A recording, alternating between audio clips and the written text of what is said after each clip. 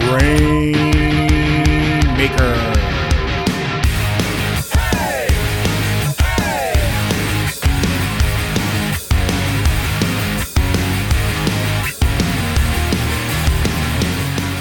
Welcome everyone to the Grainmaker Wrestling Podcast, a Prairie Proud wrestling podcast covering everything from Winnipeg to worldwide.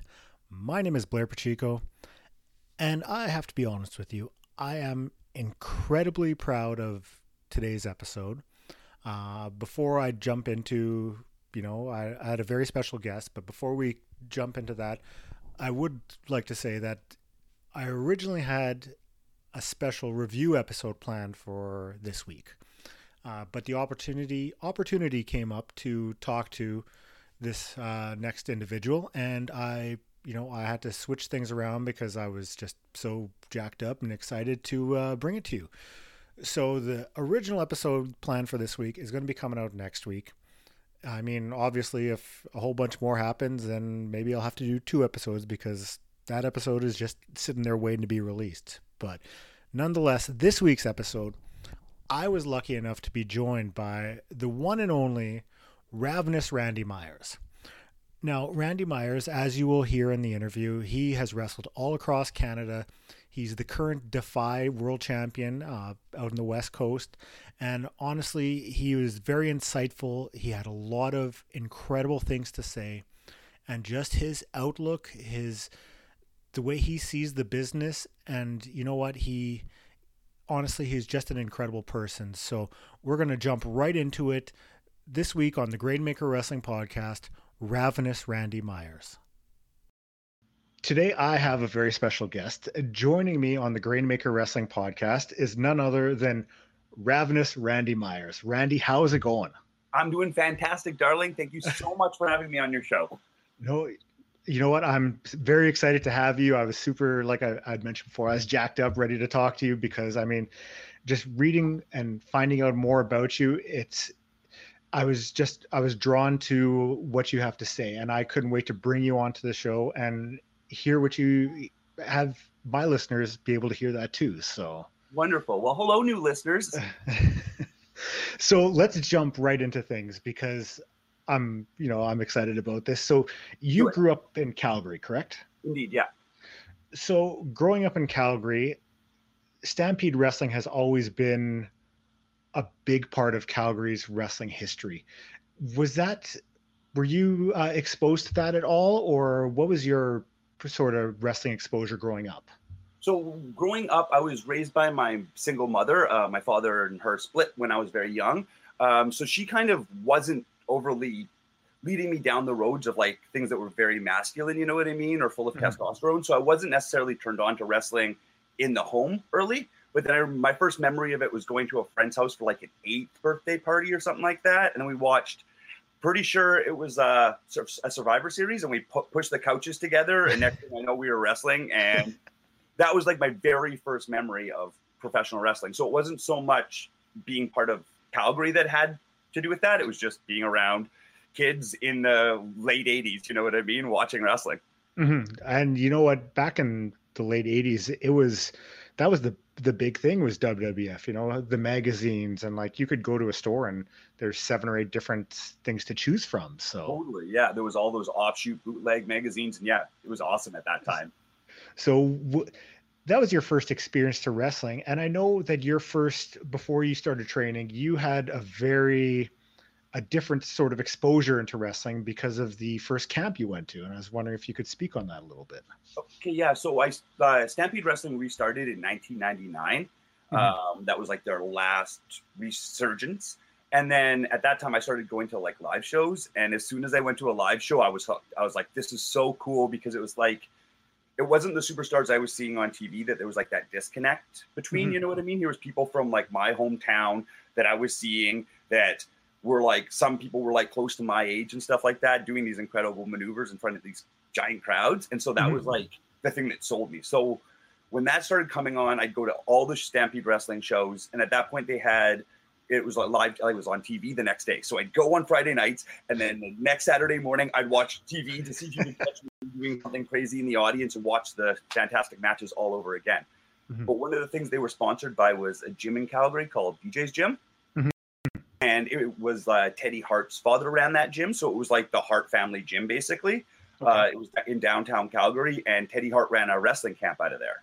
And it was, for kids under 18, it was the only professional wrestling camp for children at that age or at that time. I think maybe still like, that was going on in the world at that time. I think it was the only one that was focused directly on children.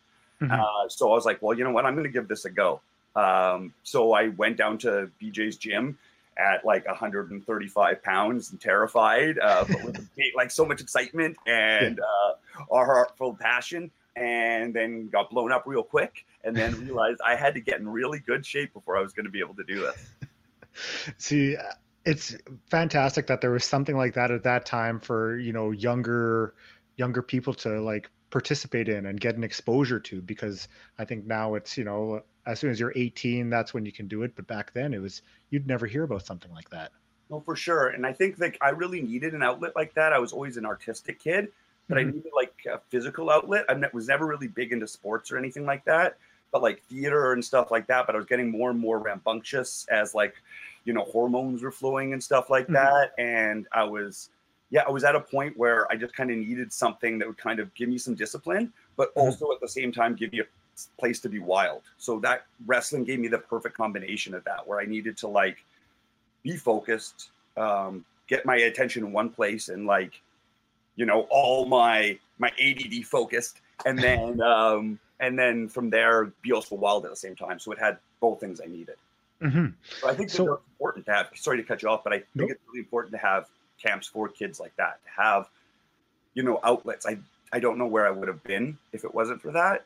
Like I wasn't necessarily headed down a great path. I'd been kicked out of school a bunch of times. I didn't really know what I was going to do with myself or all this energy I had inside of me. And having an outlet for that really like changed my world. So the fact that was there for me was a life-changing moment. Well, I think even now with everything that's going on in the world, and kids are so like, because if you can't go see friends or family, it's so easy just to be able to, okay, I'm just going to play video games or have, be on your iPad or whatever.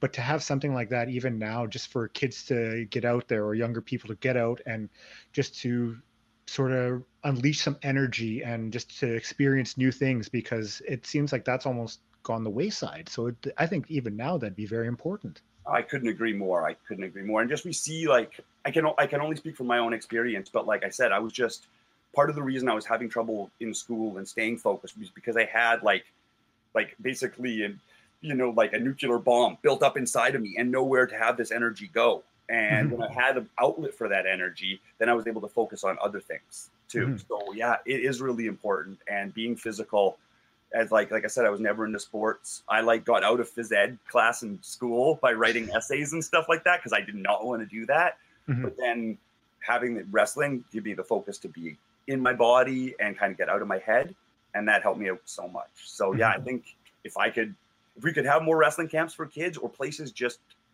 artistic outlets where you could kind of be wild and let it all hang out, I think that's really important, but in a safe place too. So it's kind of I think a place where kids know that they'll be accepted and are allowed to express themselves without, judgment or anything, because in today's world, it seems like there's so much of that and so much of focus on things that aren't as important as being who you are and allowing yourself to grow as a person.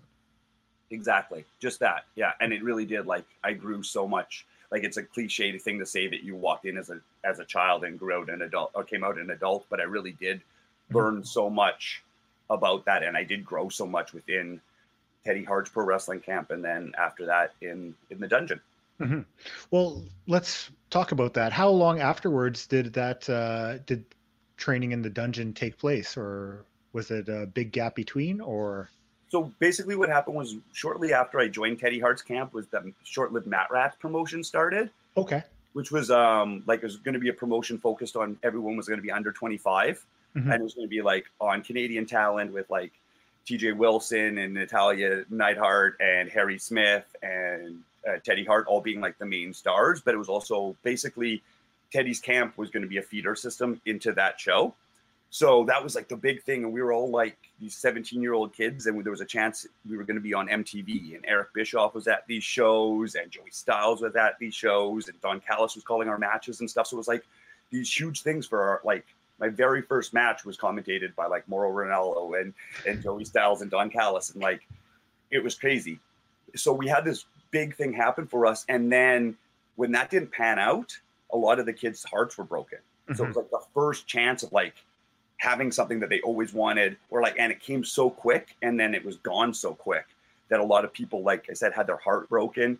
And then the camp wasn't quite the same after the end of closure of Mat Rats. So Stampede Wrestling, like I said, was still rolling along at this point. And I was still going to all those shows, and I would bring my bag to every single show and walk up to Bruce Hart and be like, hey, can you use me on your show? And then he'd say no. And then I'd say, thank you. And I'd go sit in the audience. And I did that for, I think, 6 weeks, or it's like 6 shows, which were like every other week. And then eventually he was like, you know what, let's put you on the show tonight. So he threw me on. And then I started doing some shows with them, getting booked to like do some supplementary talent matches. Mm-hmm. And then I found out that Bruce was quite upset that I wasn't attending dungeon practice. And I was like, oh, that sounds like an invite to me. I had given all my money to, like, I'd been given some money to go to college, but instead I put that into Teddy Hart's pro wrestling camp. And then I didn't have money to pay for the dungeon. And I knew that that was also going to be like another huge sum of, or like big chunk of money for me at that time. Yeah. And they were, nothing ever got mentioned. I went to the dungeon. They wanted me to come to practice. I knew other people were paying. Nothing ever got mentioned to me. So I think they took it out of my hide. I would be like the bump dummy for everybody and taking all the chops. And dungeon was such a famous place that people would come in from out of town just to visit it. Like people from all over the world, Germany or like Russia or whatever. And they'd come in and just to see what the dungeon's like. Mm-hmm. Bruce would pull them out on the mat and teach them how to do chops. And so they'd have somebody who has maybe no interest in ever being a wrestler, just interested in being a tourist, chopping the hell out of my chest, doing it horribly with no form. Bruce is laughing hysterically. Yeah. And you know what? I wouldn't change a thing. No, for sure. And I mean, how many people can say that that's how they were introduced to the dungeon, So it's Stampede Wrestling. They had such a storied history in the 80s, or even before the 80s, like growing up. And then I think not too many people were familiar with the reboots afterwards, in the late 90s and even in the early 2000s. So exactly. Yeah. It wasn't the same thing after, like, it was just a different market at that time. You know what I mean? The indies were really in it was a different place. You know what I mean? Like if you weren't WWE, you weren't necessarily going to be selling out giant shows. You know what I mean? The indie wasn't a hot thing. It was like kind of more like low people who were in the neighborhood would kind of go see it. It wasn't like trendy, hipster, cool. You know what I mean? Yeah. It was right after, like when I started wrestling with Stampede, it was like 2001. So it was right after like the big bubble kind of burst and everyone was kind of getting into UFC and stuff like that. And so there wasn't a lot of fans like that. So we kind of like rode out the wave to where we are now, where it's cool again, Mm-hmm. So I think that was what kind of hurt Stampede Wrestling reboots in that time, just the era of wrestling not being its hottest. I mentioned it was 99. I think their first show was the month before Owen's passing. Okay. So that was really a huge hit on obviously the family, obviously the fan base. I don't know whether people in Calgary were really ready for Stampede Wrestling at that point. You know what I mean? The first show did so well in 99. And then after Owen's passing, I think it was kind of like a little bit of like, unfortunately, salt in the wounds, kind of. I don't think people wanted to come to at that time. And which really, I don't know how, like, it was just horrible timing. You know what I mean? Like, I don't think if they never ran again, that would have been the right way to go. So I don't. Mm-hmm. I think because of who's involved with Stampede Wrestling and with Owen's passing, it can take such a almost, I don't want to say deflation, but it just stops everything, like any possible momentum, and with understandably so. And then it's just, even to rebound from that, it takes time. Totally. Yeah, you need to heal, you need to grieve, and it needs to be done right. So I think that really hurt Stampede Wrestling, but there was still so many great times too. You know what I mean? Like we were able to, the fact that they kept that heartbeat pun. Sorry about that. I don't know if I meant that or not. But the fact that they were able to keep it going and still produce such great talent that came out of like that next generation. Like I was saying, like your Tyson Kids and your Natalias and your Davey Boy Smith Juniors and Teddy Hart. And like, there's so many different people, Rick Victor, and like so many people, Jack Evans, that came through that feeding system in the dungeon that, yeah, I was fortunate enough to have them throw me around. So like, very cool to be there. Yeah, I mean, you went from an exciting kid, you know, like training, you're super stoked to be in there, and then you're getting to share the ring with people that you were watching on shows not too long earlier. Exactly. That must have been, you know, incredibly exciting for you. Oh, it was, yeah, it still is. It still is. I'm still that excited kid when I get to get into a ring with one of my heroes or like somebody I grew up watching on TV. Like I recently worked a match with, or not recently because I haven't worked a match in forever, but I had worked Tommy Dreamer recently before this COVID thing. And then, yeah, that was great just being again in the, I still get those like big eyes and get giddy about being in there with a childhood hero. For sure. Now, do you have any moments that stood out to you when you did wrestle for Stampede Wrestling? Oh, okay. Yeah. My first match for Stampede Wrestling, I didn't, I was borrowing gear. I didn't have gear yet. So what I had was, I don't know if you remember the outfits that Teddy Hart would wear. They were kind of like very flamboyant kind of, he had just custom clothes made for him that he would wear as ring gear, but he would also wear around. And it was at a point where like a lot of people were kind of wearing the same outfits and he was buying similar outfits for people. So I had to borrow a pair of pants from my friend that were like these huge, like wide leg, like I can't even show it on the screen, like zebra print, like pants that were like fuzzies, all heck. And I wore them in my very first match at Stampede Wrestling against Hannibal, who's now, I think, the Blood Hunter, Devin Nicholson. And yeah, the match did not go well. I remember my shoe came off halfway through and I just like, he was on the outside and I just whipped it and hit him with my shoe, which I think I did before Conan. So I don't know if he owes me some money there or not, but I just remember going to the back and Ross Hart looked at me and he said, you know, I normally like to start off with a compliment, but your match was shit and don't ever throw a shoe again. And since that day, I've never thrown my shoe again. Oh. It's the learning experience. Exactly, right? You got to learn. But then I also actually had the opportunity to wrestle Ross Hart on a couple different situations, and he wrestled as Rory Hunter. And he forgot to take off his watch one day. So he gave me this giant scar that I still have across my back just off of a lockup because his watch just scraped along my back. So, you know, he still was learning to not wear his watch during matches later on, just like I was learning not to throw your shoe. Now, I mean, you got to learn from Bruce and Ross, and what's it like taking in all that knowledge from those kind of guys who have so much history and they're almost like an encyclopedia of wrestling considering they're from the Hart family. Yeah.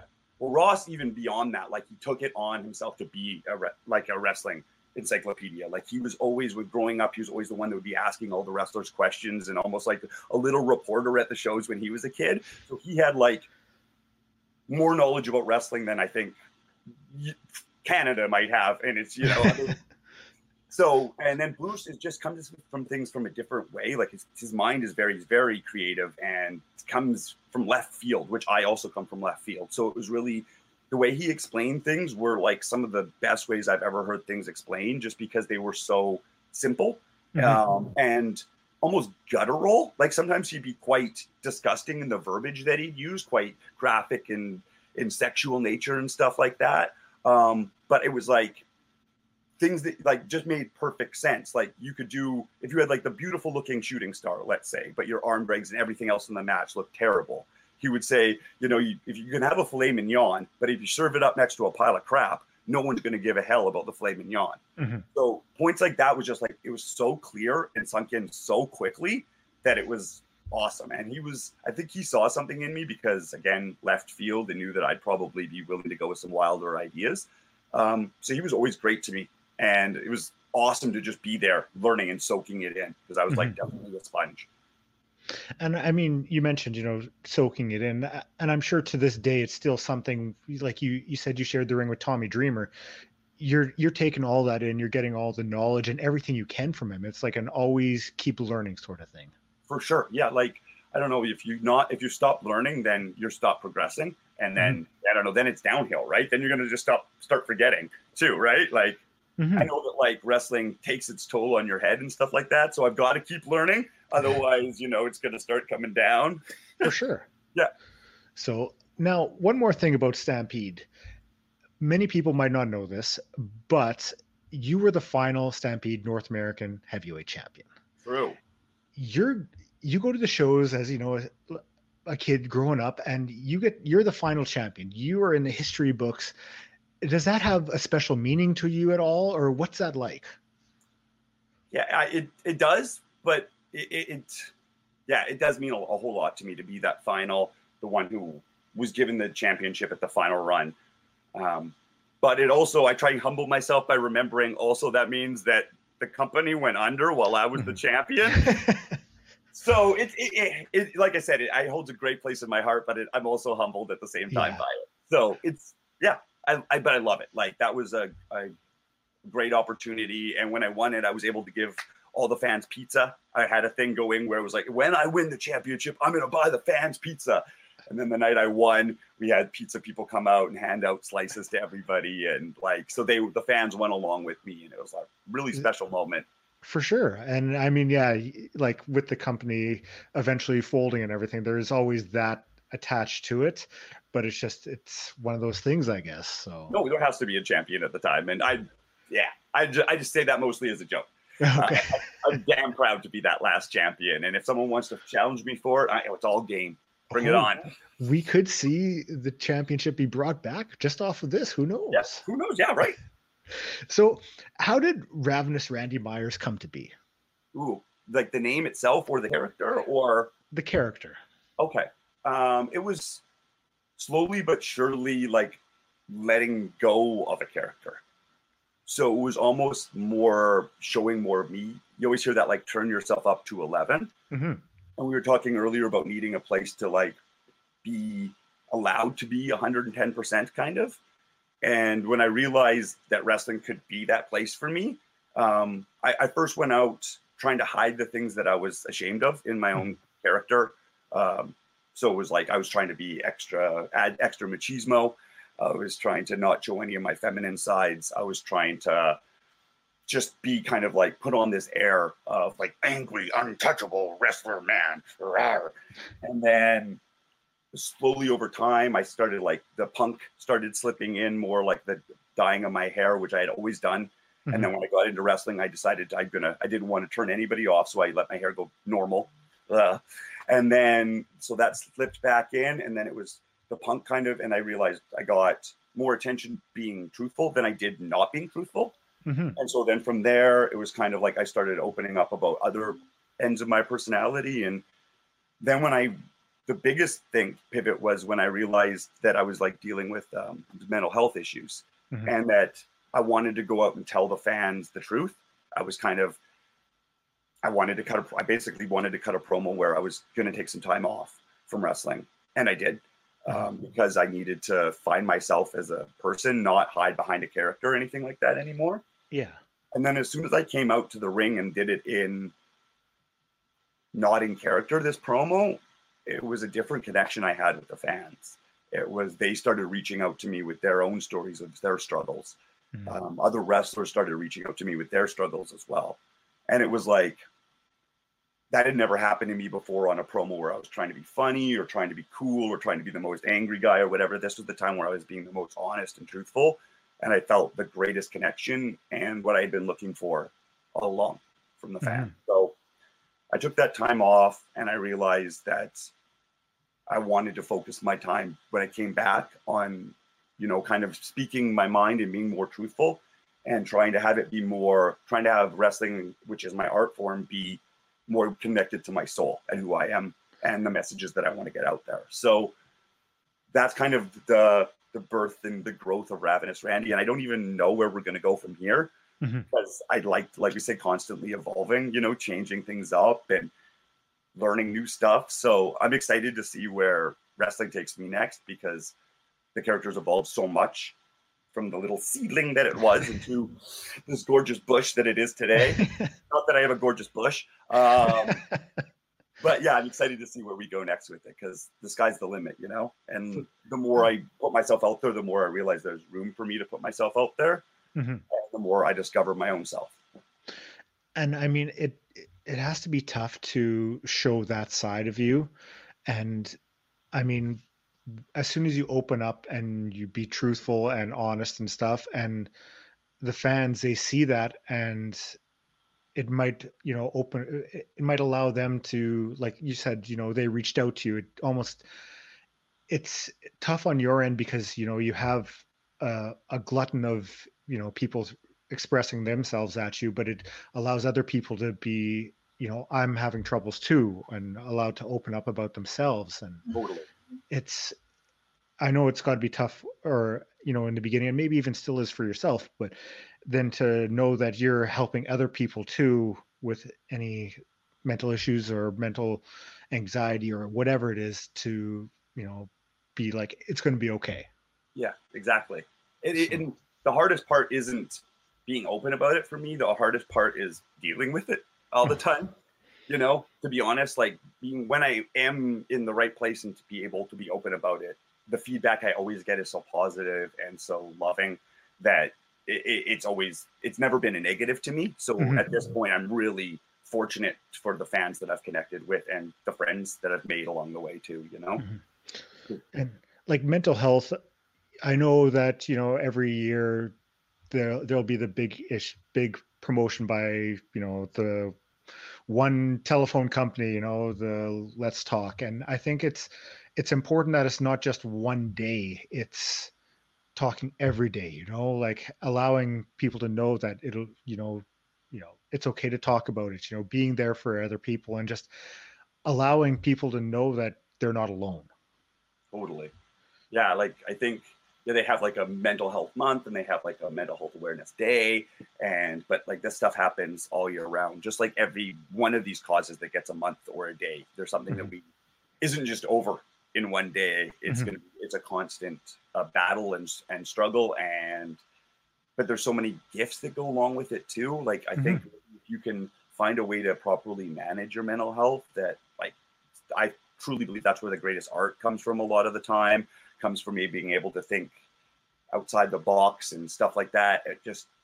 But you can't let it consume you. You know what I mean? So it's a balancing act about that. So, but yeah, we need to talk. We need to realize we're not alone. I think, like, I was thinking today about how, like, I call myself the weirdo hero, and some people might think that's because, like, I'm consider myself pansexual and have mental health issues, but it's not me being open about my sexuality or being open about my mental health that makes me a weirdo. It's the being open about it. It's not having those things. You know what I mean? We all have sexuality. We all have mental health. You know what I mean? Me being weird is just because I'm willing to talk about it. And so I think we should all talk about it, and let's all be weirdo heroes. I couldn't agree more. I think it's important to have those conversations, to know, you know, that it's okay to, you know, like myself, I'm always there to talk, to check in if people need help. You know, it's important to do that because everyone needs to feel welcome and to know that there's love there for everyone, that you're not alone, and we're all here for each other. Exactly. So, we're all struggling. Like we're all in this. Like we're all in different boats, but we're all in the same ocean. You know what I mean? So it's rocky for all of us at times. You know? If you see one of the boats going under, you got to throw that lifeboat and help them out. You know, exactly. Sort of things. So yeah, if you're floating on one piece of the Titanic and there's room for two of you on that piece on the Titanic, you don't make Jack drown. You get that second person on there. Exactly. You don't just go out there and look for an hour and call it quits. You have been a fixture in Canadian wrestling. You've wrestled for ECCW. You've wrestled for CWE. Stampede, PWA, if I'm not mistaken. Yep. What's that like for you? Because you're in different markets, different cities. You're taking everything in. How do you deal with that? Well, it's been like I've been wrestling for 20 years, right? So a lot of those things they've been like kind of almost eras of my career. Like I was in Calgary, and then I do the Stampede scene originally, and then moved to doing Stampede and PWA. Then Stampede kind of folded. Then I was doing PWA. Then I started doing like going out to Winnipeg for some tours. Then I started to CWE. Then I started coming out to Vancouver for some tours, and then I eventually moved to Vancouver.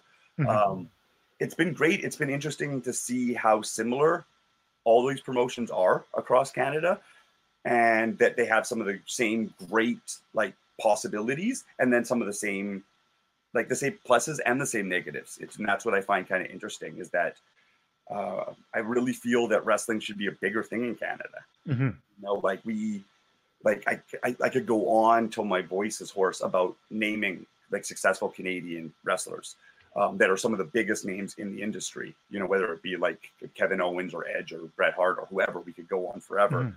And yet Canada doesn't have its indie. Like, I know the East Coast has some stuff going on, but there's nothing really in the West Coast or the prairies that's like CWE does its stuff, but like that one kind of thing that's almost like this, like a super indie, you know what I mean? Or like what happens kind of that you'll see in the States with some of these promotions. And I think it's very doable in Canada to try and maybe have something that's really a showcase for us. I'm so tired of having people say that, like, why aren't you moving to Japan? Or why don't you move here? And it's like, I have friends that are plumbers, and I would never say, well, why don't you move to Japan? Or why don't you uproot your whole life and go somewhere else? Why can't we have it here? Like, we have people here, we have wrestling fans here, we have wrestlers here. It's just something that needs to maybe change, shake up the system. There needs to be something different. Some of the things that have like turned off wrestling fans in the past maybe need to change, and maybe some things that'll bring in new wrestling fans need to happen. And I think there's totally room for that promotion. And I'm excited to see what post-COVID brings, to tell you the truth, because people have been definitely sitting on some eggs, I bet. And I know there's some great people who want to get into the business. And I think people also realize life's short. Let's fucking do it now. Before I had something that I completely forgot, because you had mentioned things be different. You know, what would you change about wrestling if there was something that you could do to make it better? Yeah, I'm going to ask you the same question too, right afterwards. I think safety is really important. When I say safety, I mean for like the performers as well as the fans.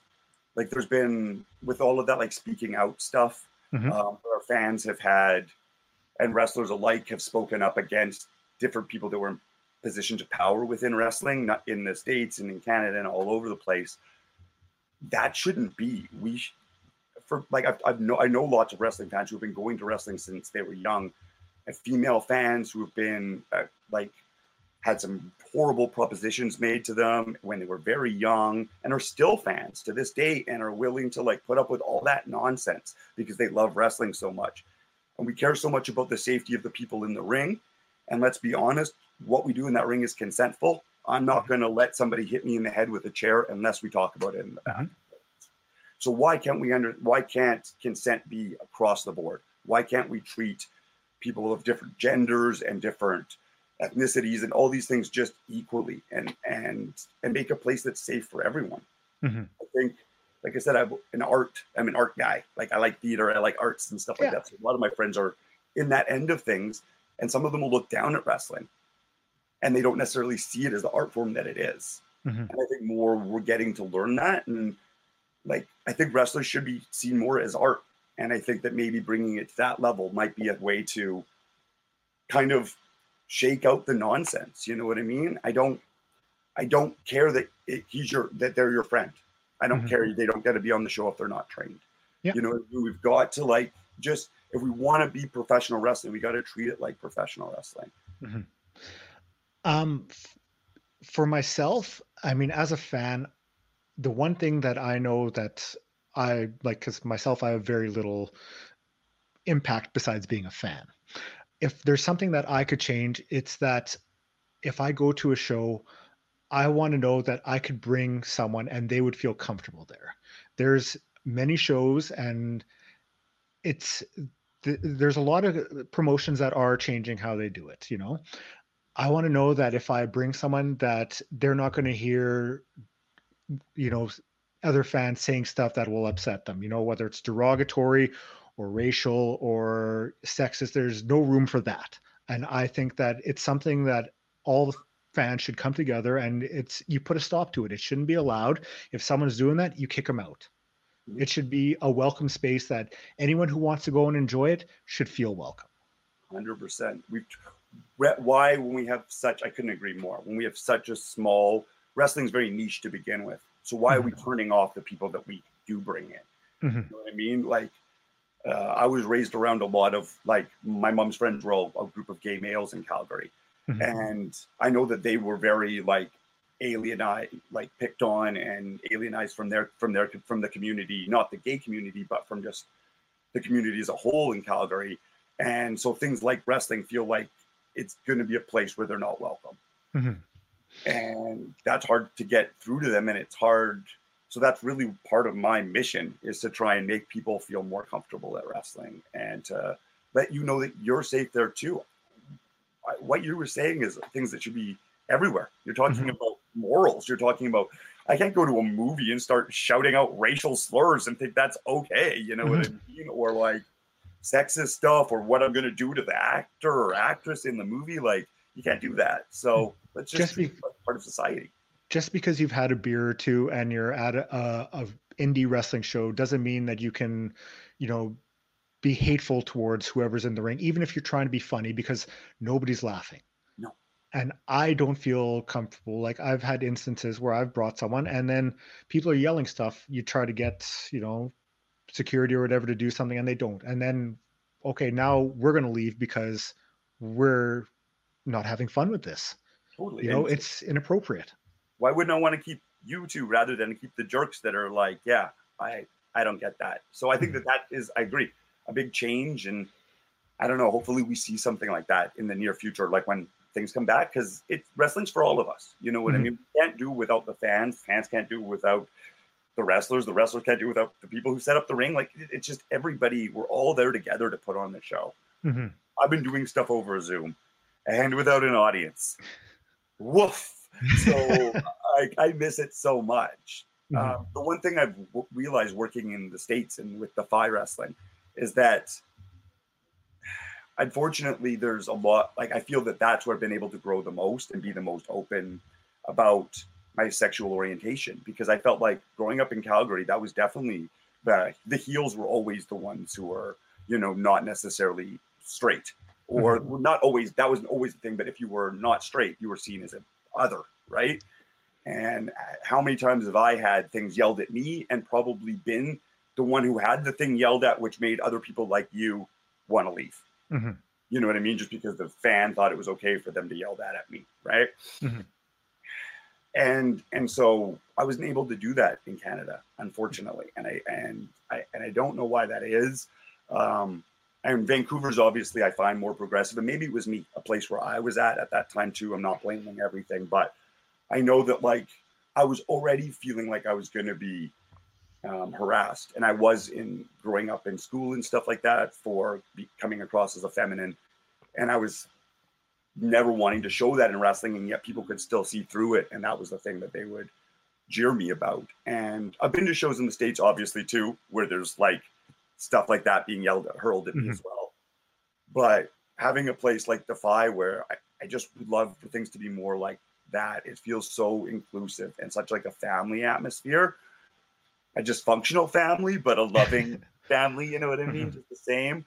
And I think that there's totally room for that. And I think that's where we've had the Attitude Era, which was like like pushing boundaries and being gross and judging people and all that. So what about the opposite?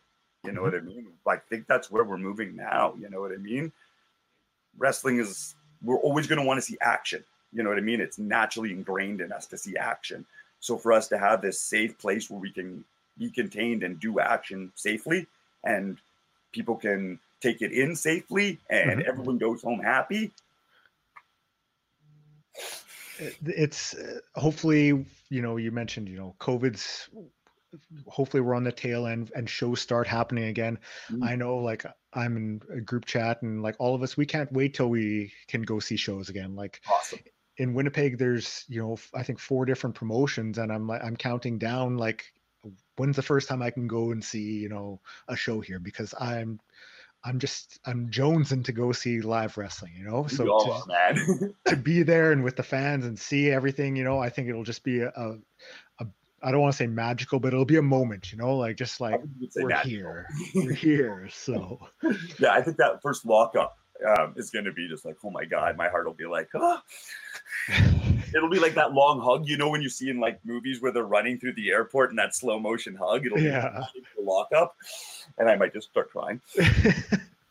I mean, I've made friends with, people in different states and stuff via this podcast. And like, we've already talked about like, yeah, when borders are open, like I'm going to come down there and check out some shows. So like, let's do this. Let's see what it's all about. So exactly. It should be I can't say enough how excited I am for it. So. I can tell. Yeah. I think we're both the type to get kind of excited. So that's a good thing. You mentioned Defy. Now, last February, you became the Defy champion. Yep, longest reigning, no defenses. Let's talk about that match. What was that like for you? Oh, it was incredible because Defy brought me back from that place of depression. Basically, I was still dealing with my mental health issues when I started. Like I saw Defy was putting on a show, and I'm like, I'm gonna go down and watch this as a fan. And I was so taken back by the level of professionalism and just like the vibe in the building was so cool that I was like, it just like stirred me up again. You know what I mean? Like the Mafia, they pulled me back in. And then I started doing some shows for them. And then right away, I was like finding these new wrinkles to my character and being more flamboyant and being bigger than I'd ever been. Like I wasn't turned up to 11. I was turned up to 13 for the first time. And it was like, breathed new life into me. And so I honestly can't say enough good things about the people who run Defy and the Defiance, the fans themselves. It's what I've always wanted. Like when I was young and pictured what wrestling could be. And then I've gone to this promotion and it's been great for these reasons, but not been great for those reasons, And then finally I get to the place where I'm not saying they're perfect because nothing is, but my eyes were opened up and I was like, oh, there's people who are making mistakes like we all do, but their heart's in the right place. And they want to fix those mistakes. Yeah. They want the best. And I've seen that energy just kind of change. Like I've never felt that at wrestling before. It's like, it reminded me so much of like when I'd watch ECW as a kid. And there was like that like kind of anarchy, but there was that angriness where I feel like Defy's like the sweet side, like it's like their sweet little sister or something like that. You know what I mean? Like it's that same family atmosphere that they would, do anything for each other. They've kicked out fans. One fan who was heckling me, there was just like get the F out chant, and I didn't even know what had happened. And then the fan was ejected from the building by the fans. So like stuff can happen, right?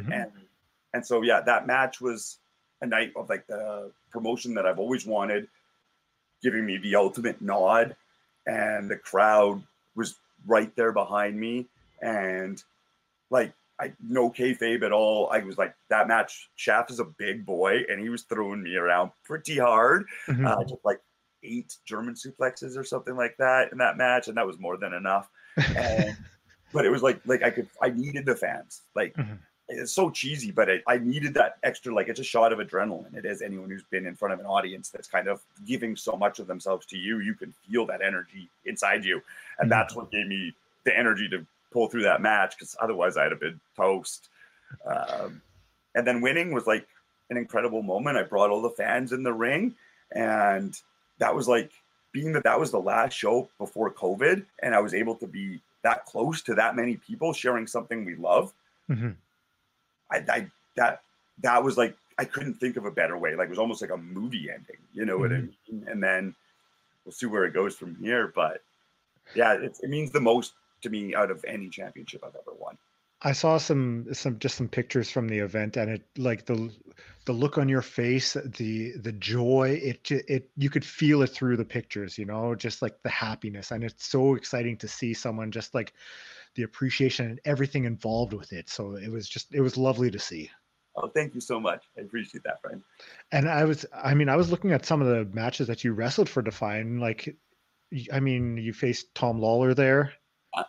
And it's just like the fact that you're coming down from BC, if I'm not mistaken, to wrestle for them, and it's like you show up and it's like, oh, you're facing Tom Lawler, and it's like knowing that they have that trust in you, it's just like it brings you up even more, I imagine. Totally, he does. And like one of the people working there is Matt Farmer, who's behind the scenes. And how we met was just I was at a friend's birthday party. With a bunch of wrestlers. One of the wrestlers got a call to do some shows in the States with the Nasty Boys. They couldn't do the shows, so I took the booking. And then they're like, "Oh, you're going to need to pick up some wrestlers along the way." One of them was Matt Farmer. We made friends, and then like you never know how these kind of connections will end up getting you where you go. You know, he wasn't running a promotion at that time. Years later, I end up working with him. He remembers working with me, and so yeah, like you never just good messages to be nice to people along the way, and you never know where it'll get you. You know, For sure. all the people I've worked with at Defy have been so cool. Like I worked with like John Morrison, who was super cool. He let me like steal his wedding ring and throw it into the audience and stuff. So like it was. Teo was backstage and she just stormed out, stormed out super pissed at that moment. And it was like I was losing my mind. So the opportunities they've given me to work with these cool people have been awesome. That's really incredible, and it's I'm happy to see that. It's nice to see because you you're someone who doesn't take it for granted. You appreciate it, and it's even just talking to you, like we're sitting here watching each other. It's like the smile on your face talking about it. It's infectious. So it's really nice to see. That's all. I'm glad I'm infectious in that way for a change. Now, in 2015. You had, well, I mean, before that, you had written The Weirdo Hero. Yes. And I was wondering if you could talk about that a little bit. So that came about basically off of that depression promo that I was telling you about. Another wrestler came to me and told me that he was suffering as well. And so we kind of met for to talk over our stuff at Denny's, kind of reach out to each other. And then he came up with the idea of maybe trying to turn it into a story, like a movie. So we kind of pitched ideas around for a bit and found ourselves a director who ended up being fresh off doing visual effects for Supernatural, Ryan Curtis. So he had all these incredible connections, which makes the movie look very beautiful. And then it just kind of all fell into place. We originally applied for to be part of to get grants from the government or for a film thing that was coming up, and it didn't work out. But then we did an Indiegogo campaign. And people, they came out and supported so much. And then, so we were able to fund the movie just mostly on Indiegogo. And then from there made this really cool web series, which is called the Weirdo Hero web series, which you can find on YouTube. And another rad checkmark that I got to cross off, growing up, Roger Rabbit was always my favorite movie. So the idea of being able to be in a movie with a cartoon bunny, which this movie has, interacting with me, and kind of it's a story about my own depression, an off story of mine, because that's the way we went with it. I wanted to go places I didn't have that weren't authentic with the story, so I didn't want to do it as Ravenous Randy. So we came up with a Fabulous Frankie character, which is a thin veil. But yeah, so it was a great opportunity to do that and work with some really cool people. And again, share my story with maybe some people who wouldn't know it from wrestling, who wouldn't normally come to a wrestling show, and maybe to show that there's more to wrestling than just grrr. I imagine that the response from the film was overwhelming. Yeah, it really was. I was I went in with the silly belief, if I can help, if one person likes it, I'll be happy. You know what I mean? And then, yeah, a lot of people came and still are coming and still finding it and telling me that it helped them through some things. And I'm not going to say it's perfect, but I'm really damn proud of what we made. And that, like I said, I think it's helped more than one person. So that's a win. Do you know if it's streaming anywhere that people can access it from, any of the online services, or is it's just YouTube? Just YouTube. YouTube. So, yeah. Okay, it is up on YouTube. Okay. Totally. There was a time where we were pushing to get it on streaming services, but they weren't super interested. And then I was it was kind of looking like it was maybe going to go into some production hell. And so I really pushed for this story. We'd already been paid. Everything was already paid up. We didn't need money back from it. So, and I wanted it to be seen by the most people possible. And my punk rock ethos was like, make it as cheap as possible on YouTube. So took some fighting, but that's where we ended up putting it up. I will make sure that after I post this up on the Twitter and everything, that I also link to it so that people can easily find it, because I think that it's important to get it out there and to share it with everyone. So Cool. Thank you, friend. no problem. So now, we've talked a little bit about, tail end of COVID. What is next for you? Or what do you hope to be able to do this year? Well, I think I kind of already let the cat out of the bag a bit with what my hopes and dreams are for Canadian wrestling. Mm-hmm. We need this. You know what I mean? We need a place for Canadian talent to get some exposure. Mm-hmm. We need something where it can be treated properly. I want to give back. I've been wrestling for 20 years. I can't wrestle for 20 more. I want to give back at this moment. I want to build up the next generation of weirdo heroes. I want to try and find who those people are, encourage them, see where they can take the sport and the art, to the next level. You know what I mean? Mm-hmm. I'd love to get it recognized as an art by the Canadian government. Mm-hmm. That would be like a great thing to do. I'd love to get wrestlers to be subsidized for like being artists. You know what I mean? What we do, we deserve art grants just as much as anyone else. So I'd love to get a grant from the government proving that wrestling is an art, and then kind of seeing what we can do from there to kind of maybe help out with, like a promotion where it's got the heart in the right place and we're giving back to the community and trying to grow the future of wrestling, not trying to take any steps back. I think having something like that in Canada would do wonders, because sometimes I know you've shared the ring with Artemis Spencer.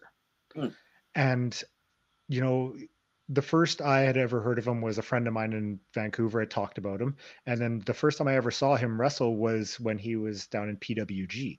But to think that if you had something like that in Canada, where these incredibly talented wrestlers could, wrestle there, and more people could be exposed to them, and not just, the off chance of word of mouth or picking up a DVD, but possibly seeing it in their own backyard. Exactly. That's just it. Like, I think you could say the same for like a guy like Phantasmal. He was out here forever, just kind of like, I don't want to say wasting away, but it was just, he wasn't getting the exposure that he deserved. People like Nicole Matthews, all these people that are like, where have these people been? Oh my goodness. And like, even me, when I go down to like somewhere just as close as Seattle, and they're like, think I've been wrestling for 3 years because they've never heard of me, and I'm like, I've been wrestling for so long. There's so much talent. Like, MRB in Edmonton, who's been like pledging away forever, and he's just so incredibly good. And then there's students like Judas Icarus out here, and Travis Williams and stuff, who are just incredible, like up and coming talent that like, I don't want it to take so long for them to like break. You know what I mean? Because I've seen so many people just give up because they didn't have opportunities, and they had to. They basically had to give up because of that, right? Phone's ringing.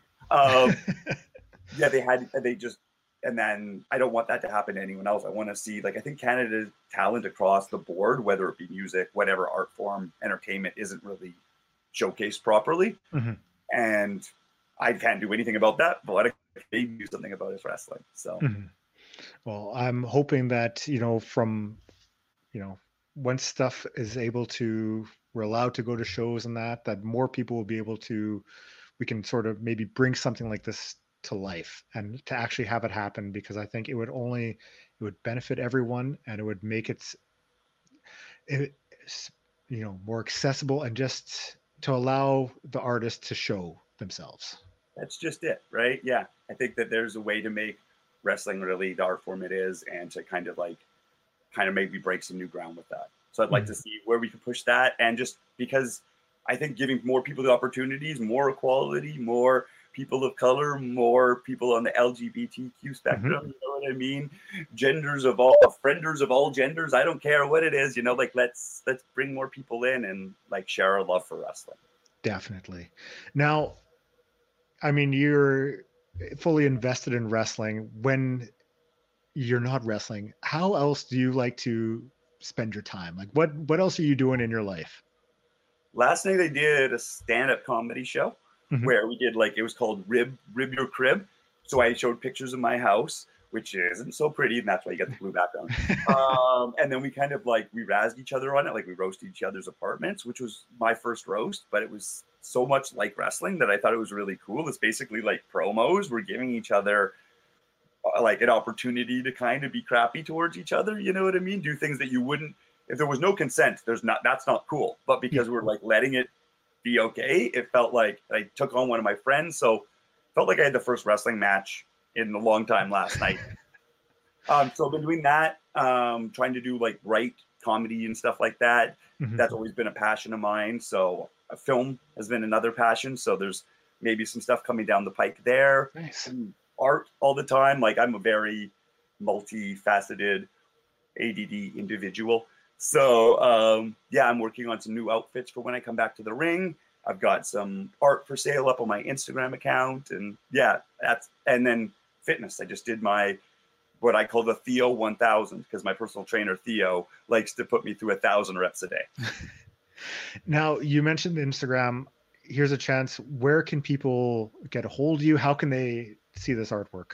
Okay, I'm at The Weirdo Hero on Instagram. You can find me at Randy Myers on Facebook and Ravenous Randy on Twitter.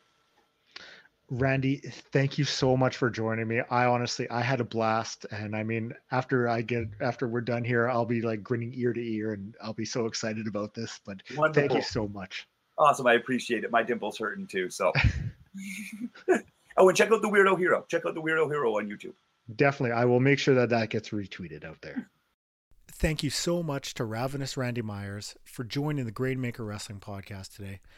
Honestly, I had an absolute blast. It was an honor to have him on, to be able to talk wrestling with him. He's got a great mind. He's an incredible person and just an all-around good human. And, you know, I think that's really important nowadays. So it was a blast talking wrestling with him. Thank you also to all of you for listening. I know I tweeted it out a couple days ago that, you know, it's just, I really appreciate everyone who's listened, who's, you know, retweeted out episodes or interacted with the podcast. From the bottom of my heart, I truly appreciate it. With things, you know, seemingly getting better in Winnipeg with, you know, the vaccines and things opening up, I'm hoping that shows are just around the corner and that I can continue bringing you more local stuff on top of all of the other, you know, worldwide stuff that I already do. So I'm more than happy to always promote the local Winnipeg stuff. So, you know, please keep, you know, interacting on Twitter, retweeting. I appreciate it. You know, if you know someone who might like the podcast, send it over to them. You know, it would be my pleasure. So thank you once again to all of you for listening. If you are listening and aren't on, you know, are on Twitter and haven't reached out yet, at GrainmakerPod on Twitter. You can send me an email, grainmakerpodcast@gmail.com. And, you know, I'm up on Apple Podcasts, Spotify Podcast. This is hosted through Podbean. So if you want, you can just reach at it through Podbean. So thank you so much for listening. I truly appreciate it. Until next time, have a good one.